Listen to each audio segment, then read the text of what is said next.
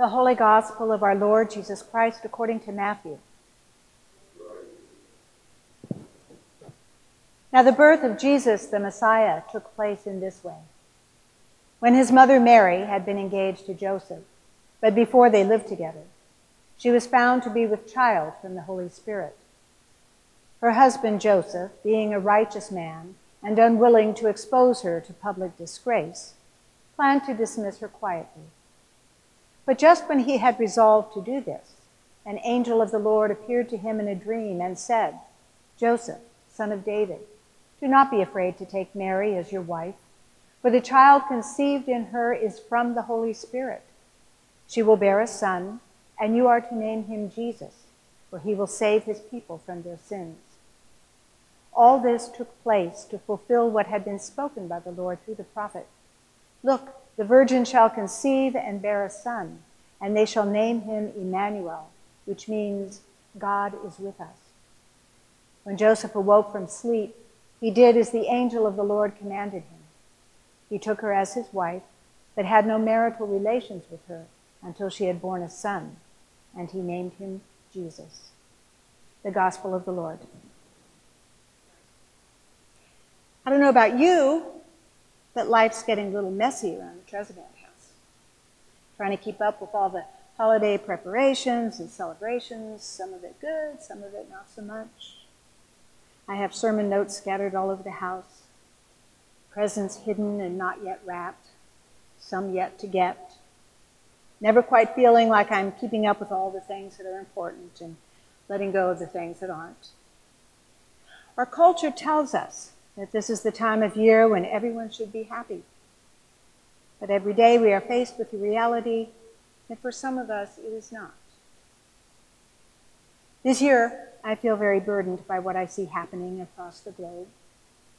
My heart breaks when I read one more story about the atrocities happening to the people of Aleppo, Syria, or the goodbyes being said to the people who lost their lives in the open fire or in our own community. When I hear the stories about the rise of white nationalism and bigotry in this country and our confusion about what steps are needed at this time and in this place to combat it, I'm left shaking my head and wondering what we have become. Life is messy. Life is messy no matter how much we try to dress it up and put tinsel on it, no matter how many ho-ho-hos we utter. It's messy. And one of the things I think we tend to forget or don't want to look at as we prepare for the birth of Jesus is that our scriptures, our Christian traditions, have been trying to tell us that all along. And in good Christian tradition, we don't listen. Isaiah was rooted in his hard-to-wrangle community, the ones who had been led through the Red Sea by God and sustained for 40 years in the wilderness. But they forgot all that, and they go back to being, well, human and messy. But there is always the hope of the one who will come and make things right. So here we are on this fourth Sunday of Advent, making preparations for the welcome of the one who is promised. But even that was messy. You know the old saying, with God, all things are possible? I think we could also say, with God, a lot of things get messy. Beginning with this story of Jesus' conception. I'll never forget the day in my New Testament class at the GTU when the professor pointed out the odd inclusions in the genealogy at the beginning of Matthew.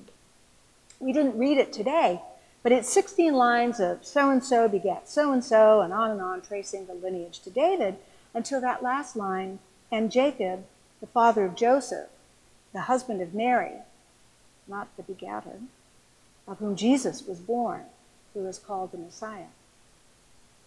Now, I had heard it many times, but never stopped to consider that only 5 women are mentioned or alluded to in this genealogy: Tamar, Rahab, Bathsheba, Ruth, and Mary.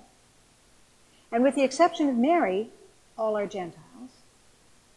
And all of them are in kind of dicey relationships that don't conform to the conventional marriage expectations.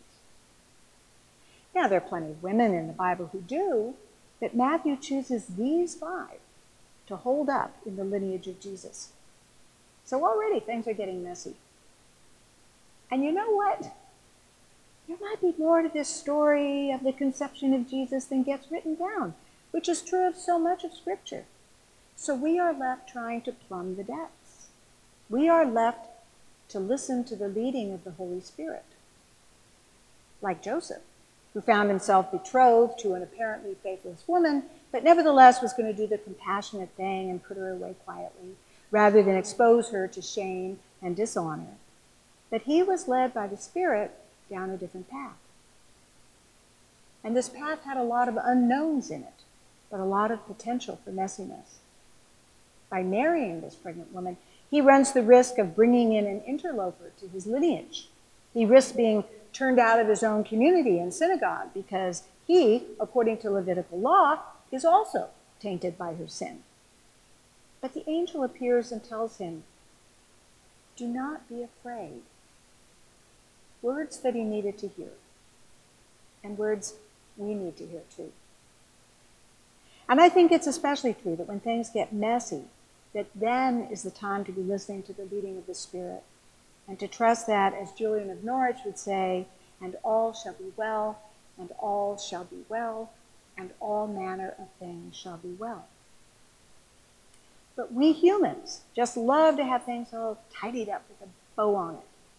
It's not easy to live in the ambiguity that is our one messy life.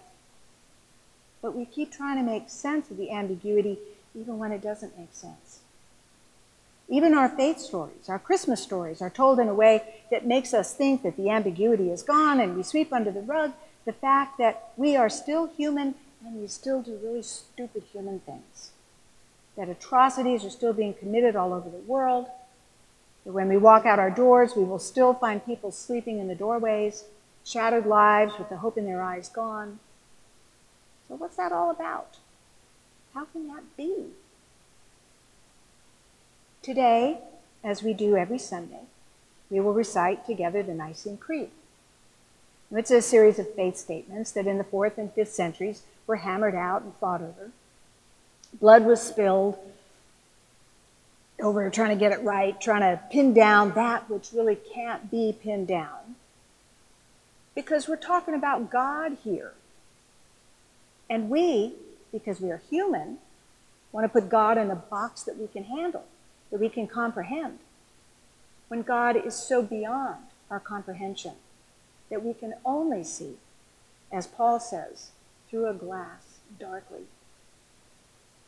I have often felt that this creed, if just taken at face value, is lacking the spirit and the guts of faith. It says nothing of what Jesus taught, how he lived, how he climbed into the very being of his followers and led them to a new life. That's just not there. The meaning of this life of Jesus, the manifestation of God being with us and in us, is something that isn't neatly pinned down. It's something that needs to be seen and felt and heard by the moving of the Spirit, just like Joseph heard and followed, just like Mary heard in the deepest recesses of her soul and followed. We don't get a lot of detail in Matthew. We get a lot of spirit. When we try to pin down too many details, we lose the spirit. What we get in Matthew is that this child will be named Emmanuel, which means God is with us, which means God is with us in our messy human life. So we will sing our carols and our falalas, and we will put to music all those things that can't really be explained or put into words. But I would suggest that as we go careening into the last week before Christmas, that maybe we should let some of it go, lest it obscure the leading of the Spirit that gently nudges us toward the life that Jesus came to show us. That we allow ourselves to become a little bit more like Joseph, a little bit more like Mary, and set out on a journey that we know not where will lead us, on a journey that we know is probably going to get messy, and probably already is. As I was reading some notes about today's readings, I came across a story about one of the writer's mother, who many years ago gave birth to the writer's brother. And it was, of course, a joyous time, and the baby was welcomed and celebrated. But she was in a room, the bed separated by a curtain, with a woman who had delivered a stillborn baby a few hours before.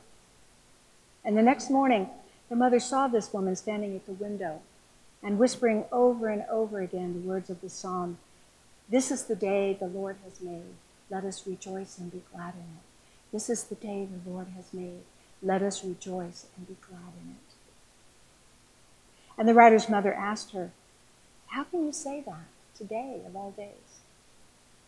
And the woman replied, "Why should this be any different than any other day?" And so it is with us, as we remember the birth of the Christ child, the one who came to save.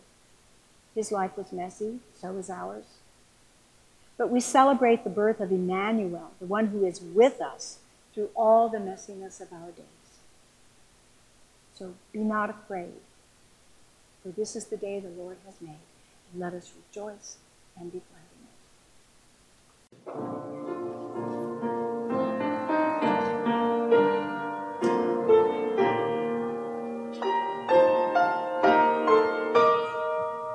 Thank you for listening to this sermon podcast from the Episcopal Church of Our Savior, Mill Valley, California. We are a growing community welcoming those seeking to deepen their relationship with God and to journey in faith with God's people through the breaking of bread and in service to others in Christ's name. You may reach us by phone at 415-388-1907, search for us online, or visit our website at oursaviormillvalley.org. We wish you God's peace. We hope to greet you in person very soon.